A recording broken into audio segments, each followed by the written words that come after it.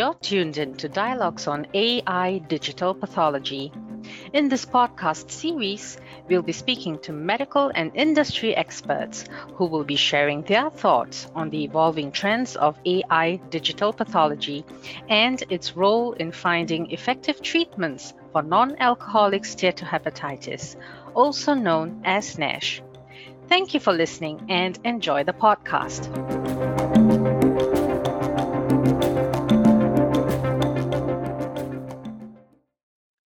Thank you for joining us on Dialogues on AI Digital Pathology, and I'm your host, Cynthia. We're commencing our pilot podcast on the subject of artificial intelligence. AI is here to stay, to enhance and enrich our experiences. In the world of drug discovery and treatment development, digital pathology plays an important role, and our focus is on NASH, a globally prevalent liver condition that awaits an FDA-approved treatment. There is a strong need to gather biopsy-based data that is consistent and fully quantitative, and it is timely for clinical trials to embrace AI to interpret invaluable disease features to reinforce the efficacy of treatments. We hope that you will continue to tune in to our monthly podcasts. In each episode, our guest speakers will share their thoughts on AI digital pathology in NASH, followed by a Q&A segment where our guest will be providing some insights on pre-submitted questions. At this point, I'd like to invite our listeners to send in your questions for our next episode on AI digital pathology for NASH to info@histoindex.com. Today, I'm very happy and honored to have with us Dr. Stephen Harrison, Medical Director of Pinnacle Clinical Research in San Antonio, Texas. Dr. Harrison is internationally renowned as a liver disease expert and has contributed significantly to disease management and treatment efforts for chronic liver diseases such as NASH. Let's find out what he thinks about the importance of having AI in bringing these efforts forward. Good day to you, Dr. Harrison, and thank you for joining us. Well, Cynthia, it's an honor to be here today. Thank you for having me on your inaugural podcast. I'm excited to see how this unfolds over the coming months, but I think it's incredibly important and will provide value to the community. Well, as we're on the forefront of potential new therapy and as we begin to understand more about the pathophysiologic features that are linked to long-term patient outcomes. So there is so much more to learn, and I think this podcast will be a great venue to help spread the message about where we are, where we're headed, and how do we get there. Yes, Dr. Harrison, we have the same hope and belief, and let's kick off our discussion. So before we go ahead, I thought it would be nice for us to get to know you, your background and specialization. So what made you decide to become a hepatologist, Dr. Harrison? Well, that's a great question. I had to think about that one a little bit. So actually, my career in medicine started out in orthopedic surgery, and I was fascinated by the sports medicine aspect of orthopedic surgery. And as a former athlete, I had an interest in kind of staying close to athletics. And actually, if I could be on the field in some capacity, that's what I wanted to do. So I actually started my career as an intern in orthopedic surgery. And this was back before there was what we call in the US an 80-hour work week limitation. So we would be on call every other night. I was at a level 1 trauma center. Basically, I didn't go home for the first 2 months of my internship. I was too tired, so I would sleep in the hospital. And I was a newlywed at the time, and my wife at the time was a flight attendant for American Airlines, and we just never saw each other. So she kindly asked me one evening if there was potentially another opportunity in medicine that I would like that would allow some sort of life outside of work. I guess I jumped off into looking for alternative, avenues to study, and my mentor at the time asked me what I liked. I said I love doing procedures, and he said, well, why don't you try gastroenterology? And so we did a internal switch, and I did a rotation in the GI clinic, and was really fascinated by endoscopy. And so I made the switch to medicine. I endured 3 years of medicine, then I was chief resident for a 4th year. And during that time frame, I really got to know the field of gastroenterology better, and continued to do some scoping on the side, under the guidance of the fellows and the staff. And then I started my GI fellowship, and this is actually a very true statement. Bruce Bacon from St. Louis University came down as a visiting professor and gave a talk on hepatitis C. And we had a chance, this is as a first-year fellow now, we had a chance to have some one-on-one time with him. And he asked me, he said, what are you interested in? And I wasn't sure what I was interested in at the time, but I knew I saw a lot of fatty liver at Brooke Army Medical Center in San Antonio. And so I said, well, I'm interested in fatty liver in the sense that there's not a thing we know about it. This was back in 1999. There's not much we know about it. There's certainly no treatment for it. And I don't really know what to offer my patients. And so he said, well, you need to come to St. Louis and do a liver fellowship with us. We have some of the best NASH people, in the world. Beth Brunt is a world-renowned hepatopathologist, and she's on staff. There's Brent Tetry here as well. And of course, myself and Adrian DiBicelli. And I thought that was just an all-star cast. And Bruce has a way of being very convincing. And so I found myself spending the balance of my 3 years as a GI fellow really focusing on fatty liver, despite the fact that I went into GI to be an advanced biliary endoscopist and to take my interest from orthopedics of being a proceduralist over into GI. And to make a long story short, I did a GI fellowship, a liver transplant fellowship actually at St. Louis University from 02 to 03. And that cemented my interest in NASH. And from there, the rest is history. So it's quite interesting. I started out wanting to be an orthopedic surgeon, and I wound up being a transplant hepatologist with a focus in fatty liver disease. So that's my story, and I'm sticking to it.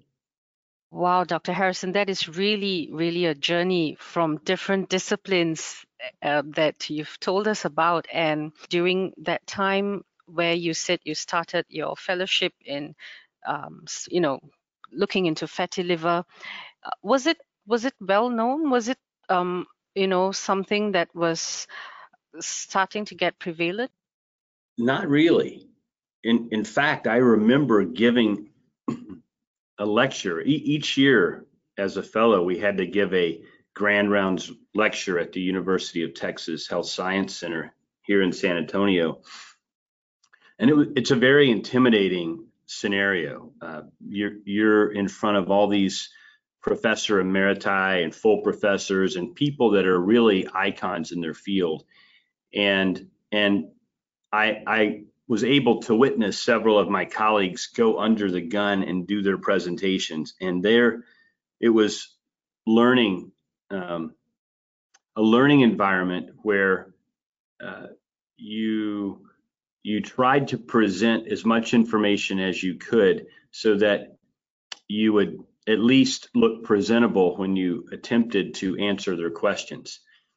And so when it became my time, I decided to give a talk on NASH, and it's a 1 hour lecture, but my lecture was only 20 minutes long. And I went through epidemiology, natural history, pathogenesis, diagnosis, and treatment in 20 minutes, mainly because there was not much to say. we didn't know much about any of those topics. And the questions that I got asked were very minimal because the staff didn't know much about it either. So there was a method to my madness. I wanted to pick a topic that I knew that the senior staff wouldn't be able to ask me lots of questions about because the answers were very clear at the time. We just don't know. Now, since then, that was in 2000.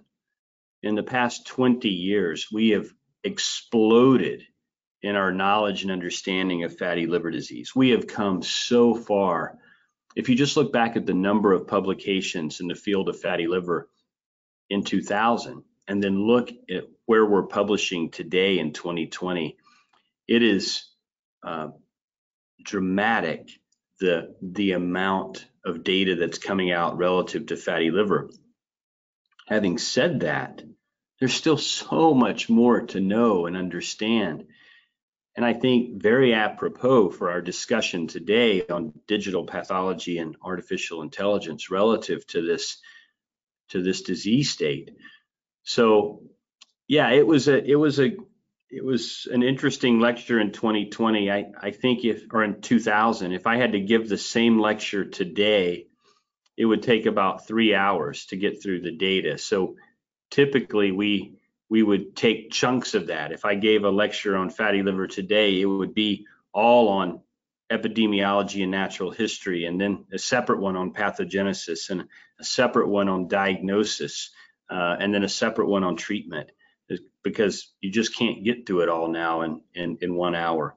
So I think we've come a long way.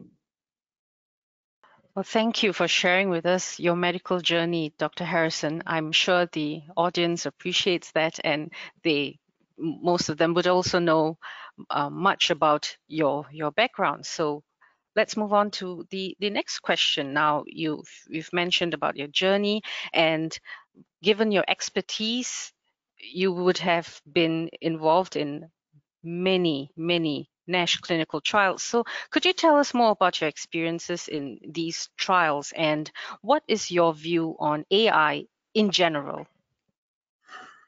Sure. Well, I started down the journey of NASH clinical trials, particularly in the realm of treatment, a long time ago, and certainly during my fellowship back from 1999 to 2003, and that includes my liver fellowship.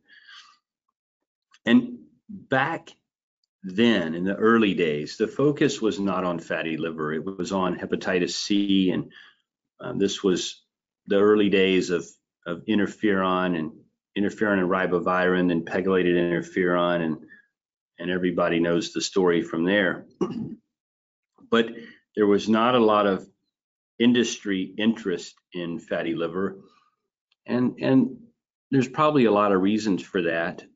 We didn't have clear direction from the FDA at the time on how to get a drug approved, and again, the interest really was focused on viral hepatitis.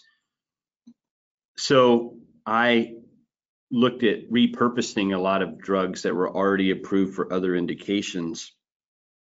And given the fact that we had such a robust population of fatty liver in San Antonio, we did not have a shortage of patients that would be interested in looking at alternative therapies besides diet and exercise. So I actually did one of the first studies on vitamin E, and I combined it with vitamin C, and we looked at that. I looked at simvastatin and looked at orlistat, a weight loss medicine, and then pioglitazone, and with a wonderful partner, Ken Kuzi, who's an endocrinologist and currently the chief of endocrine at the University of Florida. We looked at pioglitazone for 6 months, and we're fortunate enough to publish that in the New England Journal of Medicine back in 2006. And that really got me excited about pursuing additional studies in NASH. And so we looked at combination therapy with PPAR gamma and angiotensin II receptor blocker. And then about that time, that Lord of the Rings eyeball, if you will, of industry began to pivot a little bit and began to focus on fatty liver. And so then we began to see some industry sponsored trials coming our way. So I've been fortunate enough to kind of be a part of NASH clinical trials from its infancy. And as everybody knows, it's kind of exploded currently with any look at clinicaltrials.gov, and you can see a whole panoply of NASH clinical studies in all phases of development. And one of the things we've learned through all this is that the liver biopsies in these patients can be very heterogeneous. And we know that the disease severity can be heterogeneous in the different segments of the liver. There are 8 different segments. A good friend of mine, Vlad Ratsiu, published this a long time ago, but did liver biopsies from 2 different parts of the liver at the same time and showed a 40% variance in histology, particularly as it pertains to fibrosis. And we've learned along the way that sometimes there's disagreement on what constitutes the various components of non-alcoholic steatohepatitis from a histopathologic perspective. And we see that manifested in inter-observer variance. And so my overarching thought relative to this question is I have a very strong view of artificial intelligence relative to NASH clinical trial development, because if we're able to augment, and I don't want to say replace, but if we're able to augment what our expert liver pathologists are seeing when we do liver biopsies, then I think that's just going to be helpful for the field. But maybe more importantly, it's going to be helpful to our patients that we see every day. And I think we need to always hold that in highest esteem. What's right for the patient? And I think getting the right diagnosis is absolutely critical. And so if we're able to use new, novel technology to augment and expand the ability to provide a proper diagnosis to our patients, I think that's really critical. And we should invest in that. We should capitalize on that and certainly bring that forward and develop that as a technology. So those are my initial thoughts. And to build up on your point on augmenting what the pathologists noticed in through their biopsies, we want to link that to digital pathology to give the audience a better understanding of how much AI can help in trials. So could you give us a bit more details of how AI digital pathology can actually help these clinical trials, especially in highlighting significant NASH features? What exactly do you think AI digital pathology can do to augment the data? I think that one of the most critical areas in the field of NASH is getting the degree of fibrosis correct.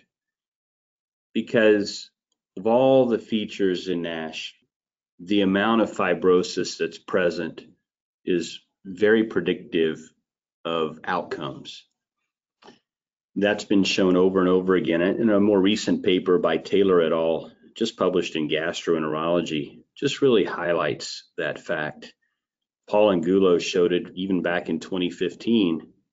The problem with interpreting liver biopsies with the current method is that it's semi-quantitative. And we we look at this and we say, is it stage 1? And we break 1 down into 1A, 1B, 1C. Is it stage 2? Is it stage 3? Is it stage 4? And that's kind of the Nash CRN criteria, or the Brunt staging criteria. You can expand stage 4 if you shift to Ishak and add in a 5 and a 6. But at the end of the day, it's still semi-quantitative. And one of the exciting things about artificial intelligence is quantitative histopathology. The fact that you can fully quantitatively determine the degree, the severity of fibrosis, the pattern of fibrosis, where it's located in the liver. Is it portal based? Or how much cross-linking is present? There's all kinds of additional features of collagen deposition that we're just beginning to unlock with artificial intelligence, and then being able to link those specific criteria to outcomes is one of the next steps in how we move this field forward. But I think probably one of the biggest areas where I see an advantage in augmenting what the pathologist sees is that ability to fully quantitate collagen. And it's the amount of, when you think of semi-quantitative assessment of collagen, we often get lulled into this sense that, that if you're stage 2, you have twice as much collagen as stage 1, and if you're stage 3, you have a certain degree more than stage 2, and if you're stage 4, and we kind of link this to a linear increase in collagen content. But the fact is that's not true. It's almost, the curve is almost more parabolic as you go from stage 1 to stage 2 to stage 3 to stage 4. The collagen content in a stage 4 patient is significantly higher than a stage 3, which is significantly higher than a 2, which interestingly isn't that much different than a 1C, if you will. So I think using quantitative artificial intelligence is really going to help us understand what our risk for individual patients are relative to long-term outcomes. And so that's number one. If collagen content is linked to outcomes, we need to do an incredible job of defining the amount of collagen that's in a liver biopsy specimen. And there's data now published on that, showing that the technology is there to be able to do that. Then the other features of NASH, inflammation, ballooning, and steatosis, all are important as well. And there is opportunities with artificial intelligence to more carefully define and refine those components as well. And that there's active work in progress. I think a lot of progress has been made on steatosis quantification for sure, and linking that to MRI proton density fat fraction, which is currently the gold standard non-invasive assessment of steatosis. And then I think that the areas that are still being delineated are ballooning and inflammation. And ballooning is an interesting histopathologic finding, and the one that I think pathologists have the biggest time agreeing on, because not all balloon cells look the same, and there's now descriptions of classical ballooning and non-classical ballooning. The problem is, to define NASH, you have to have ballooning. And so being able to find a uniform way to show what a balloon cell is actually, I think, incredibly important. And there's work underway with multiple different platforms in the artificial intelligence space, working side by side, hand in hand with pathologists to develop artificial intelligence platforms that will allow for a more accurate evaluation of not only the ballooned hepatocytes, but the degree of which ballooning is present and the pattern in which it's present. And all these things then can be linked back to outcomes. You know, I think one of the things that we struggle with now in 2020 is, how do we agree on NASH resolution for drug development? And given the heterogeneity of liver biopsies and the inter-observer variability statistics that we see with ballooning, it becomes challenging to wrap our brains around NASH resolution if there's so much disagreement around ballooning. And so I think really an important role for artificial intelligence is defining and expanding on our ability to identify a ballooned hepatocyte, whether it's classical or non-classical, and then to quantify that.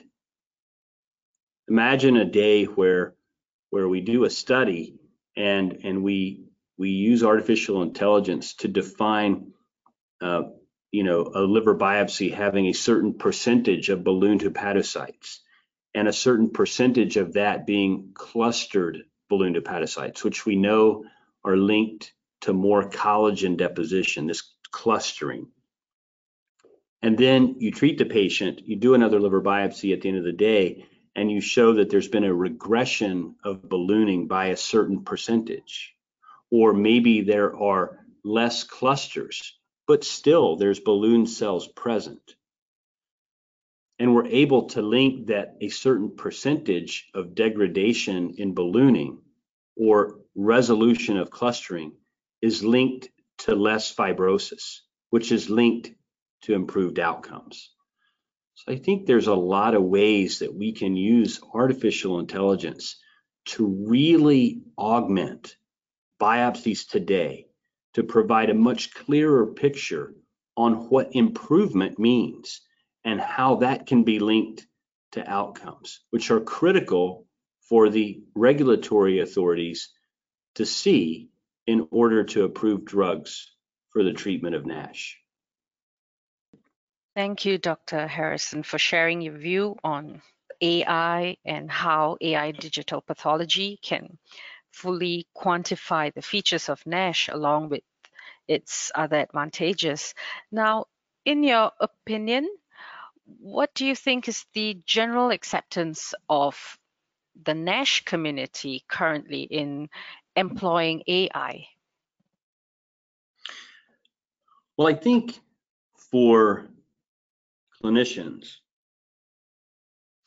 for those providers that are seeing patients on the front lines, we fully embrace artificial intelligence because at the end of the day, as I mentioned at the top of the podcast, it's about the patients.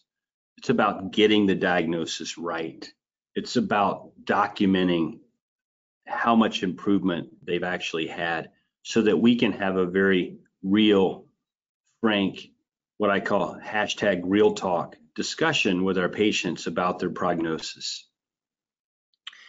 I think where we're still working as a society is trying to provide a certain level of understanding to sponsors and to the regulatory authorities on how artificial intelligence can be augmented into current trials and what the data outputs mean relative to long-term outcomes. And I think the agency needs to see that, rightfully so, before that can be accepted. And to me, the writing's on the wall. I think it's clear that artificial intelligence and quantitative digital pathology augments current liver biopsies and provides an additional level of granularity and clarity that will only be welcomed by all the community, by patients, by physicians, clinicians, sponsors, regulatory authorities, and anybody else that's involved. I think we still have a ways to go in bringing everybody together on this, but to me, it's just a matter of time. Let's take a deeper look at a segment of the NASH community. Now, what about the biopharmaceutical companies? Do you think they are receptive to employ AI as part of their phase 2 or phase 3 clinical trials? Yes, and I have to tip my hat to them. I believe that wholeheartedly that biopharmaceutical companies studying NASH and studying therapeutics for NASH see the benefit of artificial intelligence.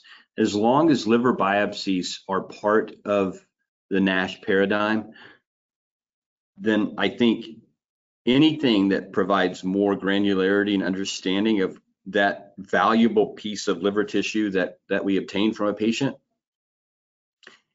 is going to be welcomed. And I think that that biopharmaceutical companies really understand that. Dr. Harrison, with the eventual approval of a NASH drug, how can AI digital pathology help clinicians such as yourself, hepatologists, and pathologists in NASH patient care to summarize some of the points you highlighted previously? Well, I think with the approval of a NASH drug, I would say it depends on what the indication is. If the indication is for a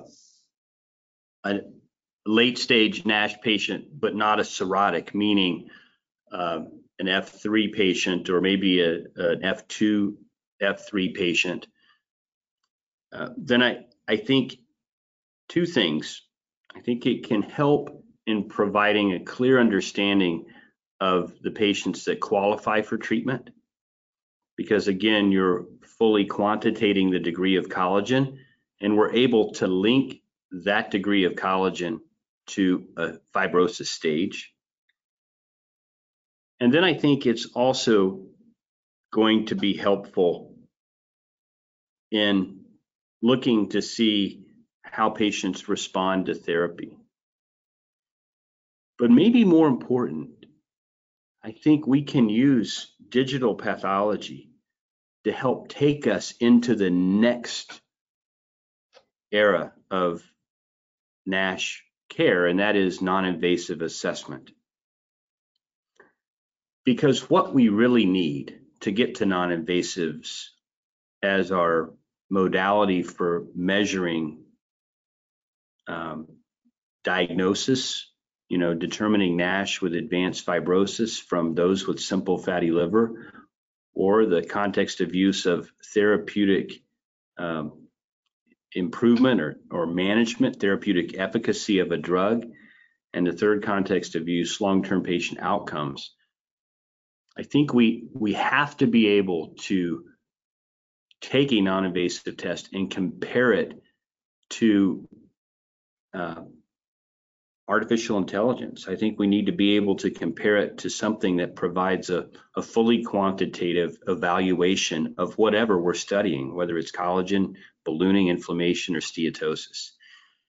And so I think in all phases for a clinician, this would be helpful. For right out of the gate, I think it can help us identify more clearly who needs to be treated. And then after treatment, at some point, to confirm if the patient has had a response that we want to have, do another liver biopsy and assess it with artificial intelligence to show what percentage improvement we had and in what specific component of the NAFLD activity score we had and how much fibrosis improvement was shown, and then link that to that non-invasive test down the road to show that, yes, we can use a combination of biomarkers to show that patients are getting better. So that's kind of the way I see digital pathology helping clinicians as we move forward over the next several years in providing appropriate care to our patients with NASH. Thank you, Dr. Harrison. Now it's time for us to move on to our Q&A segment. We have a few questions here from pharma and biotech companies that are currently planning or are involved in the NASH clinical trials, and they would like to hear your views, Doctor. Shall we begin? Let's do it. Okay. All right, so let's take a look at our first question. Now, looking at the variability of the current gold standard in the assessment of NASH, how can we better evaluate AI for reliable readouts for therapeutic intervention and ultimately diagnosis in NASH? I think we've touched on this, and we may have touched on a lot of these questions in our previous discussion, but just to bring it back to this particular question, at this point, we need to be doing both. We need to do the liver biopsy. We need to provide our human pathology interpretation. And then I think we come alongside as a companion diagnostic and assess the biopsy through a digital platform so that we can fully quantitate each of the components of NASH and begin to draw some correlatory comparisons between the pathologist and the digital pathology. And I think at the end of the day, that'll also help our pathologist become more harmonized on the way that they read components of NASH, such as ballooning degeneration. And I think for all of the sponsors developing drugs, once you get to the paired liver biopsy phase, which would be phase 2B, and in some cases adaptive 2A, 2B, and certainly in phase 3, we should be incorporating artificial intelligence into our pathology readouts so that we can generate the data that we need to take us to the next level. Thank you, Dr. Harrison. Now, our next question for you is when it comes to the digital assessment of fibrosis. Now, this accurately quantifies the important feature of NASH, fibrosis, plus identifying additional details of liver fibrosis. Now, given the generally recognized issues with the highly variable scoring by pathologists, what is the probability and timelines for the regulators, now we're talking about FDA, EMA, and so on, to accept the digital approaches for assessing results of the NASH clinical trials? And the second question is, will this require changes of the currently established clinical trial endpoints? Well, that's a terrific question, or two questions, actually. I think I can't speak for the FDA or the EMA, but I know they're very good people there. The new division director is really trying to understand NASH, understand the field, understand from patients the urgent need for treatment. I think his team is well accomplished in their careers, and they understand drug development.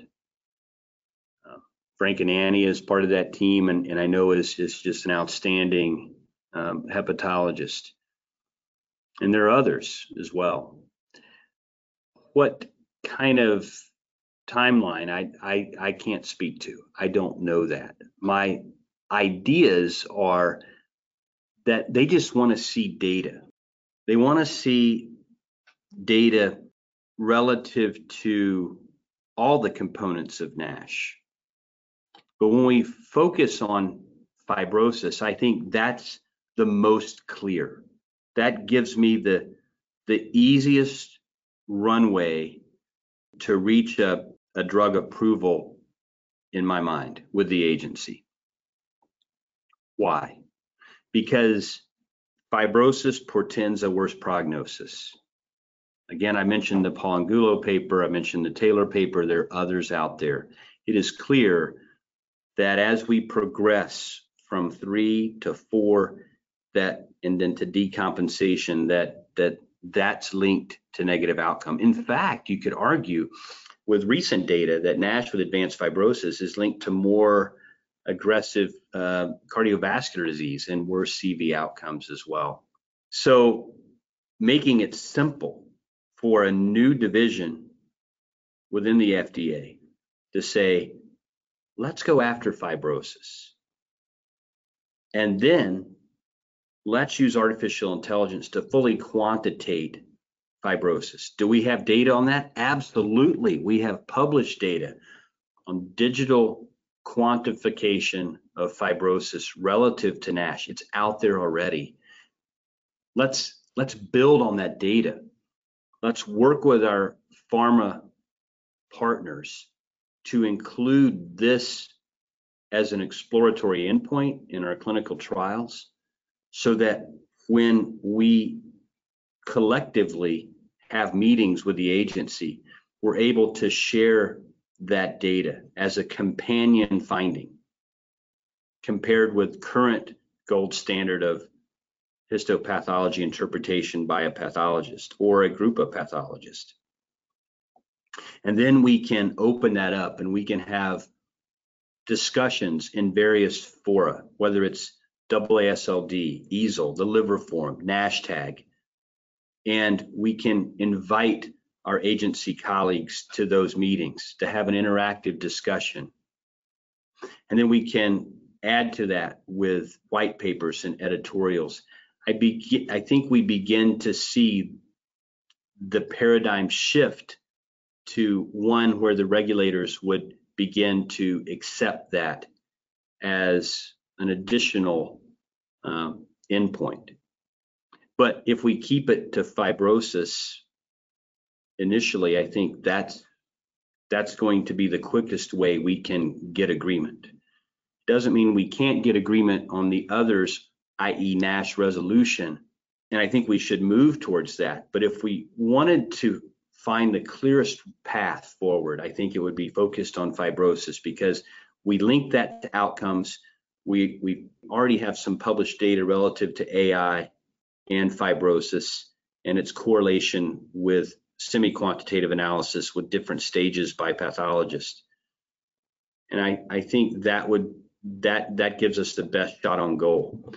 The other thing I would say is these drugs that are in development now are powerful drugs, and even metabolic drugs that really move the needle on fat are now showing, in a very quick period of time, improvement in fibrosis. We've seen that now with at least 2 different mechanisms of action in the field of NASH, that defatting of the liver correlating to fibrosis improvement. And so I used to think, and this is where the field has evolved, that there are some drugs that really are going to have a positive impact on NASH, but maybe not in a relatively short period of time impact fibrosis. I don't necessarily believe that's true. I think if you're really impacting fat in NASH, that fibrosis is such a dynamic variable that we've shown in 12 weeks we can modulate fibrosis. In 16 to 20 weeks, have dramatic impacts on fibrosis in defatting the liver or in improving the components of the NAFLD activity score. So it's a long-winded answer to your question, Cynthia, but I would suspect that the regulators are open to the idea of artificial intelligence. And the more data that we can collectively bring them, the more dialogue and open fora that we can have with them, the more willing they would be to accept AI as a surrogate endpoint. It's very good to hear on the FDA's view and acceptance of AI digital pathology moving forward, Dr. Harrison. We will take a look at our next question, which is slightly related. Now, this is a unique question because it comes with 3 options. So please bear with me, Dr. Harrison, as I read them out to you. Now, in your view, which role of AI digital pathology is more likely to find widespread use in the near future? Is it A, that AI is able to aid the pathologist in their scoring and staging? B, a fully automated tool for scoring? Or C, as a proof of concept pharmacodynamic biomarker? Well, that's a very forward-looking question, I would say, and one that was carefully thought out, and whoever posed that question has a lot of insight for sure. I'll go in reverse order. I think that the role of AI-based digital pathology is going to be more than a proof of concept. It's going to be more than a pharmacodynamic biomarker. In fact, I think it'll be used to help us define other biomarkers. When you have an imperfect gold standard, and on top of that imperfect gold standard, you have poor to only good agreement from one pathologist to the other on various features of NASH, I think it becomes hard to develop non-invasive testing strategies. So I think certainly AI will give us a more firm footing on which to develop our non-invasive strategies. I think it's going to be A, but B as well. I think in the immediate term, it's going to be a tool for pathologists that are going to actually help them. It's going to help harmonize histopathologic findings and the degree and severity of those findings. But I also think that clinicians are going to rapidly push for the augmentation of AI, because as a clinician, as a physician on the front line, seeing patients with NASH every day, I saw 16 of them yesterday, several of them with cirrhosis. We've got to get this right. We have got to give our patients the right diagnosis so that we can provide the right recommendations for current therapy and therapy that's inevitably coming down the pipeline. And so it may be that clinicians are the ones, and patient advocate organizations like the Global Liver Institute really push hard for fully automated tools for scoring. But I think at the end of the day, everybody is going to benefit from this. Pathologists will benefit from it. Clinicians will benefit from it. The patients most certainly will benefit from it. And at the end of the day, regulatory authorities will have a much clearer picture on what constitutes efficacy of a drug. And pharma will have a much clearer picture on what they need to do to achieve regulatory approval. Once we have a more global agreement and appreciation for AI-based digital pathology. Long-winded answer again, but I think A and B for sure. Thank you, Dr. Harrison. Now, we've actually come to the end of our Q&A segment. And at this point, I'd like to invite you to share some key points. Is there something you'd like to say, or perhaps summarize your key points to our listeners and what they should actually understand about AI digital pathology and how it can truly benefit the NASH community? Well, certainly. First of all, thank you for the opportunity to come on and be a part of this podcast. I am a huge advocate of digital pathology and artificial intelligence, as you can imagine from my discussion over the past hour. I think at the end of the day, this is here to stay. And I think just looking at the explosion of artificial intelligence relative to pathology that we've seen just in the past year to year and a half, it is inevitable. And I think as we move towards some of these symposium that are upcoming, EASL being at the end of this month, AASLD being in November, NASHTAG in January, we are going to see more and more data unfold relative to the link between artificial intelligence, fully quantitative digital pathology, and current pathology interpretation. And we're going to be able to see how the doors are opening to our better understanding of what NASH is, what's important when we look under the microscope as it relates to our patients and long-term outcomes. And so I would say stay tuned. It's an exciting time. It's here to stay. How quickly it can be incorporated into regulatory approval pathways is yet to be defined, but I know that the regulatory authorities are interested in this, and we have their ear. It's just a matter of bringing data in a very clear and concise way, and that's why we need our pharma partners to help generate that data. So well expressed, Dr. Harrison, and thank you so much for being truly a passionate supporter of AI. And we do look forward to seeing more developments in this field and to see the emergence of more AI data, especially in the field of NASH. Now, on this note, we've come to the end of our podcast, and thank you so much once again, Dr. Harrison, for joining us and for being our very first guest in our brand new podcast. And as we expect more to see more developments in NASH, we look forward to having you again in the future. Well, thank you so much, Cynthia. It's been a pleasure and my honor to be a part of this. And I wish you well in your future podcast. Thank you, Dr. Harrison. And to our listeners, thank you for joining us this week on our podcast. Do remember to send in your questions for our next episode at info@histoindex.com. Also, do visit our website to subscribe to our podcasts so you'll never miss an episode.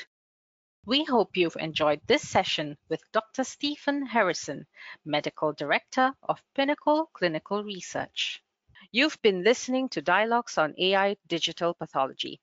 Thank you for tuning in. Until our next episode, have a pleasant week ahead. Goodbye.